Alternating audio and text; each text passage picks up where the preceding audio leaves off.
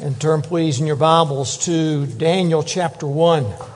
Daniel chapter 1, verse 1. It does relate to our series from Revelation, taking a look at the individual in the midst of God's plan. Look in your Bibles, Daniel chapter 1, verse 1, and this is the Word of God.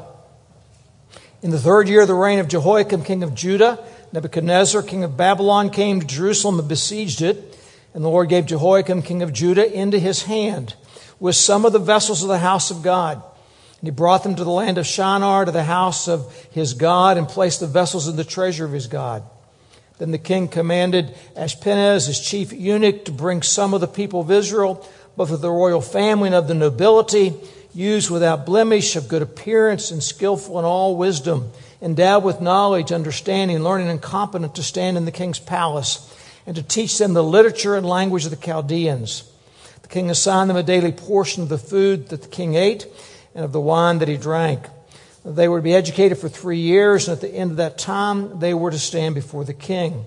Among them were Daniel, Hananiah, Mishael, and Azariah of the tribe of Judah. And the chief of the eunuchs gave these names. Daniel he called Belteshazzar, Hananiah he called Shadrach, Mishael he called Meshach, and Azariah he called Abednego. Let's pray together. Our gracious God, we thank you this morning for the privilege to come together as the people of God and to worship. And we thank you that you've given us your word. We thank you that it's true and that it's certain, and we ask for your Spirit's help to grasp what you're saying to us, Father, how it applies to the way we live here and now. And we ask this in Jesus' name. Amen. The world itself sits in a delicate balance. Seismic shifts inside the earth push against the earth's brittle, relatively thin outer layer. And when the pressure builds, the rocks break and the earth quakes. Two prominent earthquakes show us how, though those vary in impact. Back in January of 2010, an earthquake in Haiti measuring 7.0 on the Richter scale brought widespread devastation. Over 200,000 people died. The infrastructure in Port-au-Prince area was destroyed. Over 1 million people were left homeless. Buildings collapsed pancake style, and people panicked across the country in a place where there are no real building codes. Just 6 weeks later, an earthquake struck Chile, measuring 8.8 on the Richter scale, which is some 501 times stronger than the earthquake in Haiti. Buildings shook, some were left homeless, and 300 people died. The devastation was far less in Chile, where the buildings are built according to earthquake code. In other words, the nation of Chile was far more prepared than Haiti, even for an earthquake 500 times as strong. The death and the damage were proportional to the preparation. Of course, earthquakes can be extremely devastating when there's no proper planning, and that's our world today. I'm not thinking so much of geographical earthquakes as I am cultural and political earthquakes that are shaking our world. From a global perspective, there's constant pressure and conflict that bubble up in our culture that tends to cause great earthquakes. For instance, there are the battles that Islam's raging on two fronts, really. First, they battle the future and attempt to stop progress and repress human rights, as they do in Afghanistan. They're fearful of the future, of modernity, and of educated women. They govern by oppression and tyranny. They also fight for world domination. The core Muslim belief is the whole world must submit to Allah. And so Muslim terrorists seek to turn back the clock to the 6th century and bring us down as a nation. Another earthquake is the economic turmoil facing the United States and it's mirrored around the world. Food shortages, perhaps brought about by COVID and added to by Russia's invasion of Ukraine, are impacting the globe, particularly in places like Africa. While the United States has plenty of food, most of us in the last couple of years have been shocked to go into the grocery store at times and see empty shelves. Just nothing we've ever seen in our lifetimes. Likewise, the war has further disrupted the world's energy supply. And technology has changed. Now, you may have noticed that in the 20th and 21st century. Telephones used to be on the wall or in a booth someplace. Easy to find. But now they're in your pocket. And you can go around the world and communicate with people everywhere. That instant exchange of information has changed everything, including social interaction.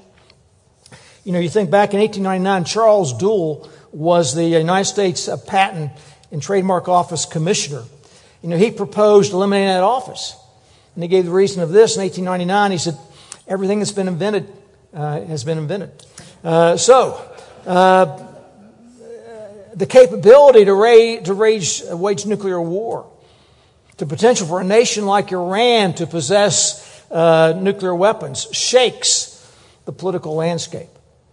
Political oppression in nations like Iran under Islam or China under communism is a threat to all of us. The unpredictability of a rogue regime like North Korea brings instability to the globe. But cultural and political earthquakes are not just global. There are some specific more to the United States. You know, for instance, over the last half century, the decreasing birth rate and the rise of the boomer generation is changing the age makeup of the country. And there's a lot more of us older folks than there used to be out there. And that has tremendous economic implications for us. We live in a time where people are trying to revise American history, take God and the Christian faith out of its origins. And of course, if you read any of the original documents, if you read the letters and the writings of our founding fathers, it all refutes that. Yet we continue down that path. There's been a loss of truth. Not that things are not still true, they are. Rather, people pretend that there's no such thing as truth. It's reached into grammar where people are now battling about pronouns. It's reaching the very concept that we are male and female. So the world pretends there's no gender binary and that they keep up that silly insistence that men can have babies. Sorry, folks, they can't. I don't know how to break it to you, but I'll just be gentle on that. No man's going to have a baby. All right? And what lies beyond that distortion is the desire to eliminate Western civilization as we know it. In fact, that's their stated goal. That's not hyperbole. So we have a woman today, this week, declared she's an avian-human hybrid. A cardinal, in fact. And her partner identifies as a blue jay. You can't make this stuff up. And, of course, they've got their own pronouns. Then there's a 20-year-old woman named Sarah Rodo. She's in love with Boeing 737s. And she wants to marry a toy replica of a Boeing 737. There's no word on her pronouns, by the way. And so the result of all of that silliness is a growing hostility towards anybody who believes the truth. And especially the truth of the gospel. And so there's a growing intolerance towards Christians. People reject accountability to God. They reject the reality of sin. They reject that Jesus is a Savior that they need. And so they reject the cross. And the vitriolic, profanity-laden reactions to the Supreme Court decision about Dobbs and Roe v. Wade reveal a deep fissure within our country. It's inside of families. And it's a deep chasm with Jesus and with the Bible and the church. One government advisor this week said the battle really, he said, is to establish a new liberal world order. That's why you have the Loudoun County, Virginia school superintendent speaking this week about their robust plan to indoctrinate students. So how would I sum up these cultural and political earthquakes? I'm going to borrow a line from the great theologian, Jerry Lee Lewis. There's a whole lot of shaking going on. All right? And there's no signs of let up anytime soon. And the devastation is more like Haiti than it is like Chile. So what do? I mean, we live here in the United States, and that places certain demands on us. But we're also citizens of God's kingdom. So what's our responsibility? And while in Revelation, it's painting for us the big picture of what's happening, the macro view, if you will.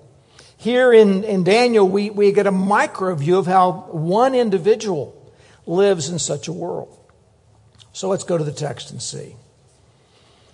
Daniel's a young Jewish man who finds himself in a changing world. Back to verses 1 and 2. In the 3rd year of the reign of Jehoiakim, king of Judah, Nebuchadnezzar, king of Babylon, came to Jerusalem and besieged it. And the Lord gave Jehoiakim, king of Judah, into his hand with some of the vessels of the house of God. And he brought them to the land of Shinar, to the house of his God, and placed the vessels in the treasury of his God. In 605 BC, Babylon's crown prince, Nebuchadnezzar, led his army into an epic battle at Carchemish against Assyria and Egypt. He defeated both those world powers, and then he turned his sights towards Jerusalem. About that time, his father died, and so Nebuchadnezzar then took the throne. He did march on Jerusalem, and the first of 3 exiles of Jews to Babylon took place. And Daniel, evidently part of a noble family, probably still a teenager, is part of that first exile. And what stands out in these 2 verses is the emphasis that Nebuchadnezzar took the sacred objects from the temple. His perspective was that his gods had triumphed over Israel's gods, and that the triumph showed his might, his power, and his sovereignty over the world. But our text itself, Nebuchadnezzar's prideful perspective, is attacked because it tells us that God himself orchestrated Jerusalem's fall. And Nebuchadnezzar as a world ruler is but a pawn in the hand of the sovereign God who rules the universe, as we'll see in Revelation's commentary on this next week. And so Daniel finds himself in a world where everything has changed for him. He's living in a land that does not know Yahweh, Israel's God. He's living in a world that blasphemes the true God, a world that does not tolerate his faith. But his message, the message of the books of Daniel and Revelation, is the message that God is winning no matter what our perspective is of the world around us. In Daniel, we get to see various vignettes that remind us that God's on the throne in an ever-changing world, even when a cultural earthquake catapults us into a different world. You see, Daniel did not get to pick the time in which he lived and the place that he lived. God's sovereignty is such that he determines when and where we live. Acts 17:26. He made from one man every nation of mankind to live on all the face of the earth, having determined allotted periods and the boundaries of their dwelling place. Now, most of us are people who were born in the USA sometime in the 20th or 21st centuries. And all of us live here. And the Bible tells us as such, we're responsible to be good citizens of this nation. Mark 12:17, in the midst of discussing our responsibilities to the state, Jesus says, render to Caesar the things that are Caesar, and to God the things that are God. And his specific point was what? Pay your taxes. In his letter to the Romans, chapter 13, Paul reminds us of our responsibilities to the state. Let every person be subject to the government authorities. For there's no authority except from God, and those that exist have been instituted by God. So there's no question but that God calls us to be responsible citizens of the place where he has put us. Now, as Christians, of course, we're born again into God's kingdom. Colossians 1:13 describes our changed status. He's delivered us from the domain of darkness and transfers us into the kingdom of his beloved Son. So we have a new allegiance to King Jesus. We do not stop being citizens of the United States, but now, as Peter says, we have increased prioritized responsibilities. Remember how Peter and the apostles responded to Jewish leadership when they were told to keep quiet about Jesus. Peter said what? We must obey God rather than men. So given all the turmoil, the changing world we live in, we face a temptation. Now, what's that temptation? Well, it's really to take our eyes off the broken world around us and turn our eyes on to Chestnut Mountain. You know, it's tempting to just sit on my back porch where I cannot see another house, And I can see deer, chipmunks, squirrels, rabbits, groundhogs, turtles, snakes, blue jays, cardinals, sparrows, wrens, chickadees, finches, hummingbirds, woodpeckers, hawks, an occasional fox, coyote, or turkey. And sometimes I think, just ought to get my family, bring them all right here, bring my grandchildren here, protect them. It can be very easy to move into a protectionist state of mind. Keep the world out. But if you read the Bible, it changes all that. Genesis 1. So God created man in His image. Image of God He created him. Male and female He created them. And God blessed them. And God said, be fruitful and multiply and fill the earth and subdue it. And have dominion over the fish of the sea, and over the birds of the air, and over every living thing that moves on the earth. Acts 1. You receive power when the Holy Spirit comes on you. You'll be my witnesses in Jerusalem and in all Judea and Samaria and to the ends of the earth. Matthew 5. You're the salt of the earth. You're the light of the world. Let your light shine before others so they may see your good works and give glory to your Father who's in heaven. Daniel could not escape to his backyard and moan and groan for what used to be. Instead, when he was taken into exile, he was chosen for leadership, training by the Babylonians. Back to verse 3. Then the king commanded Ashpenaz, his chief eunuch, to bring some of the people of Israel, both of the royal family and of the nobility, used without blemish, of good appearance, and skillful in all wisdom, endowed with knowledge, understanding, learning, and competent to stand in the king's presence, and to teach them the literature and language of the Chaldeans. The king assigned them a daily portion of the food that the king ate and of the wine that he drank. They were to be educated for 3 years. And at the end of that time, they were to stand before the king. So what's this mean for Daniel? He's got to move towards a delicate balance of being a Jew in Babylon, a believer in the true God in a land of many false gods. And for us, it's the reality of learning what it means both to be an American patriot and a child of the king. Verse 7, and the chief of the eunuchs gave them names. Daniel he called Belteshazzar, Hananiah he called Shadrach, Mishael he called Meshach, and Azariah he called Abednego. And so with new names, the Babylonians are hoping to change Daniel and his friends' sense of identity. Since they're now in exile, they're trying to get them to move on from the past. Get on the right side of history. Now, Daniel's not without biblical models on how to deal with this.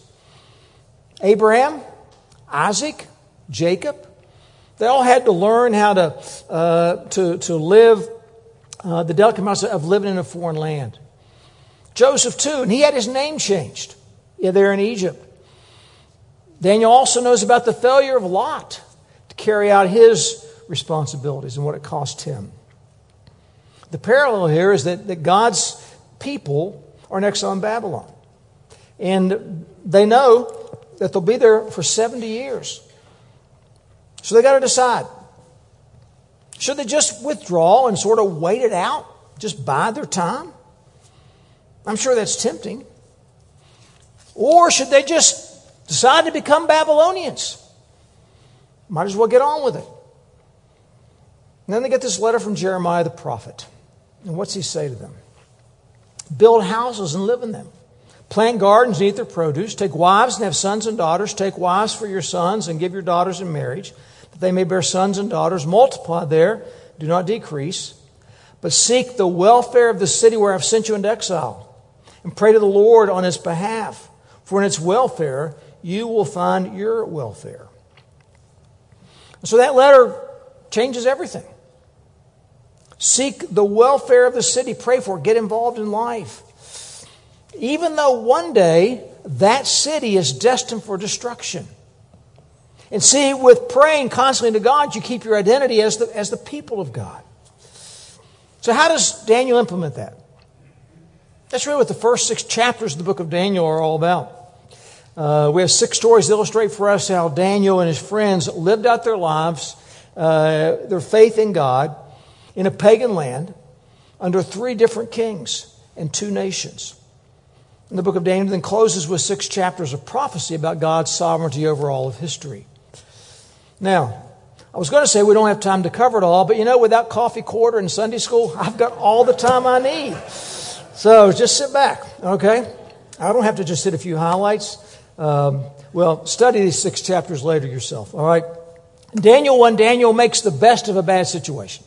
He goes to those in charge, and he demonstrates submissive courage. He shows us the power of humility, which runs through his whole life. Verse 8. But Daniel resolved that he would not defile himself with the king's food or with the wine that he drank. Therefore, he asked the chief of the eunuchs to allow him not to defile himself. And God gave Daniel favor and compassion in the sight of the chief of the eunuchs. And the chief of the eunuchs said to Daniel, I fear my lord the king, who assigns your food and your drink. For why should he see that you were in worse condition than the youths who are of your own age? So you would endanger my head with the king. Then Daniel said to the steward, whom the chief of the eunuchs assigned over Daniel, Hananiah, Mishael, and Azariah, test your servants for 10 days. Let us give them vegetables to eat and water to drink. Then let our appearance and the appearance of the youths who eat the king's food be observed by you, and deal with your servants according to what you see. So he listened to them in this matter and tested them for 10 days. Now you notice the fear of the eunuch, the government official, and the courage of Daniel to approach him. What a contrast. And Daniel takes that same tack throughout the whole rest of the story, and it pays off. And what God honors here is Daniel's attempt to be distinctive in what he eats. God honors Daniel's willingness to be different and take a stand. And Daniel's going to find himself confronting the proud kings of Babylon and Persia. And he'll always demonstrate this humility because he has a total dependence on God. And he always acknowledges that dependence before the pagan kings. Daniel refuses to give way to fear. He's different because he stands for truth. And so God gives him extraordinary opportunities. In chapter 2, through Nebuchadnezzar's dream, Daniel learns the certainty of God's triumph in history as the rock that becomes a mountain fills the world. And that rock is Jesus Christ. Daniel 3 picks up the story of his friends, his 3 best friends, Shadrach, Meshach, and Abednego. Because of their boldness, they learn the significance of Christ's personal, powerful presence in a crisis when we do not back down. Daniel 4 gives us a perspective of world leaders. Now I want you to note that Nebuchadnezzar is not the exception, but probably the rule in what he says here in Daniel 4 when he proclaims, is not this great Babylon which I have built by my mighty power as a royal residence and for the glory of my majesty? And then you remember God brings a mental illness on Nebuchadnezzar to humble him, just as he had dreamed and Daniel had warned him. And Daniel did suggest a way out. Verse 27, he said, O king, let my counsel be acceptable to you. Break off your sins by practicing righteousness, and your iniquities by showing a mercy to the oppressed, that there may perhaps be a lengthening of your prosperity. He calls him to repentance. Now, we point out that Daniel has a correct view here of how the church and the state are to relate. Both are instituted by God. Both have their spheres of operation. And the church is required to proclaim righteousness to the state and to proclaim the need for repentance. And it's too bad the king did not listen. In Daniel 5, we see Daniel demonstrates his courage to proclaim God's judgment on the Babylonians in the famous scene of the handwriting on the wall. Then in Daniel 6, we learn Daniel's secret. Not only was Daniel a man certain of God's truth and his identity, with powerful humility and submissive courage, but he was a man of prayer. When the other jealous government officials wanted to do away with Daniel, they tricked the Persian king now, Darius, into signing a proclamation that forbids prayer to anyone but him. The penalty is to be thrown into the lion's den. So here we see how the people viewed Daniel. It's really how they view us. If we think the world's going to like us, think again. Think the world's going to tolerate us? Think again. The world hates Jesus and His church. And friends, they do it all the way to the lion's den. So what's Daniel do? He practices civil disobedience. Daniel 6. When Daniel knew that the document had been signed, he went to his house where he had windows in his upper chamber open toward Jerusalem. He got down on his knees 3 times a day and prayed and gave thanks before his God as he had done previously. Then these men came by agreement and found Daniel making petition and plea before God. So you know what the result is. He's arrested. He's thrown into the lion's den. And he's got to trust God for his very life. And then we read this. So Daniel was taken up out of the den, and no kind of harm was found on him, because he had trusted in his God. Friends, prayer both demonstrates and produces humility. It trusts God's power. And our need is to be people of prayer. And we need to pray for our leaders and for our nation as God's Word instructs us. Abigail Adams, the wife of the second president, John Adams, wrote a letter to her husband after he'd been inaugurated as president and said what she was going to pray for him. Here's what she said. She prayed that the things which make for peace may not be hid from your eyes, and that you may be enabled to discharge your obligations and duties with honor to yourself, with justice and impartiality to your country, and with the satisfaction to the great people. And she said that would be her daily prayer for him. Then when Adams himself moved into the brand new White House after it was completed, here's what he prayed. I pray heaven to bestow the best of blessings on this house and on all that hereafter inhabit it. May none but honest and wise men ever rule under this roof. And that prayer is carved into the mantle in the state dining room. And shortly thereafter, they dedicated the new Capitol building. And of that, Adams also prayed. He was speaking of the building in the city of Washington, the new district is one, and he said this, prayed this, may this territory be the residence of virtue and happiness.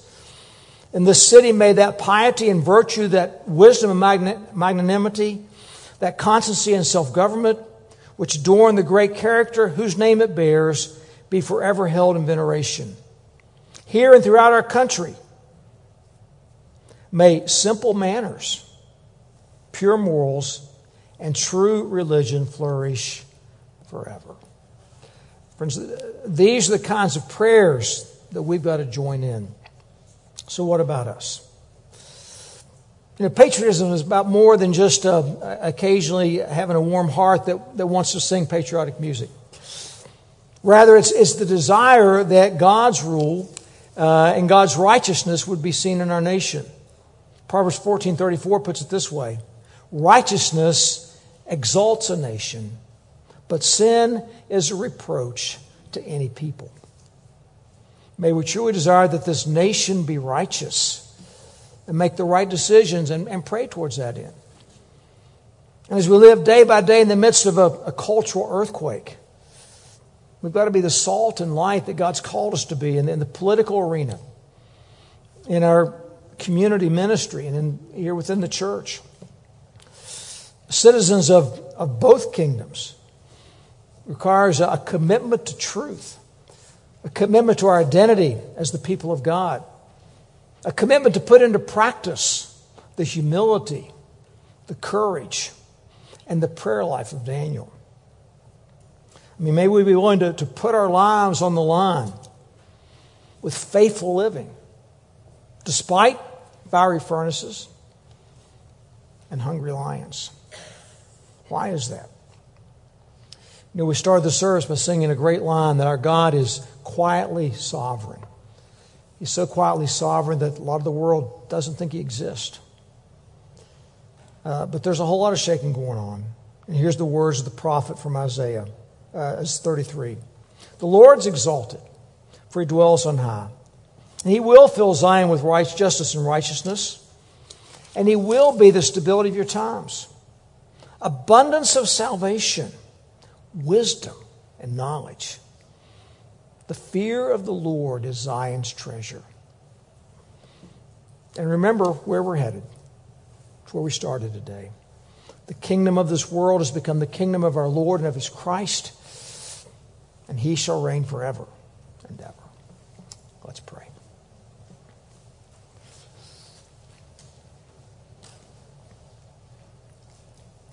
Father, we live in precarious times.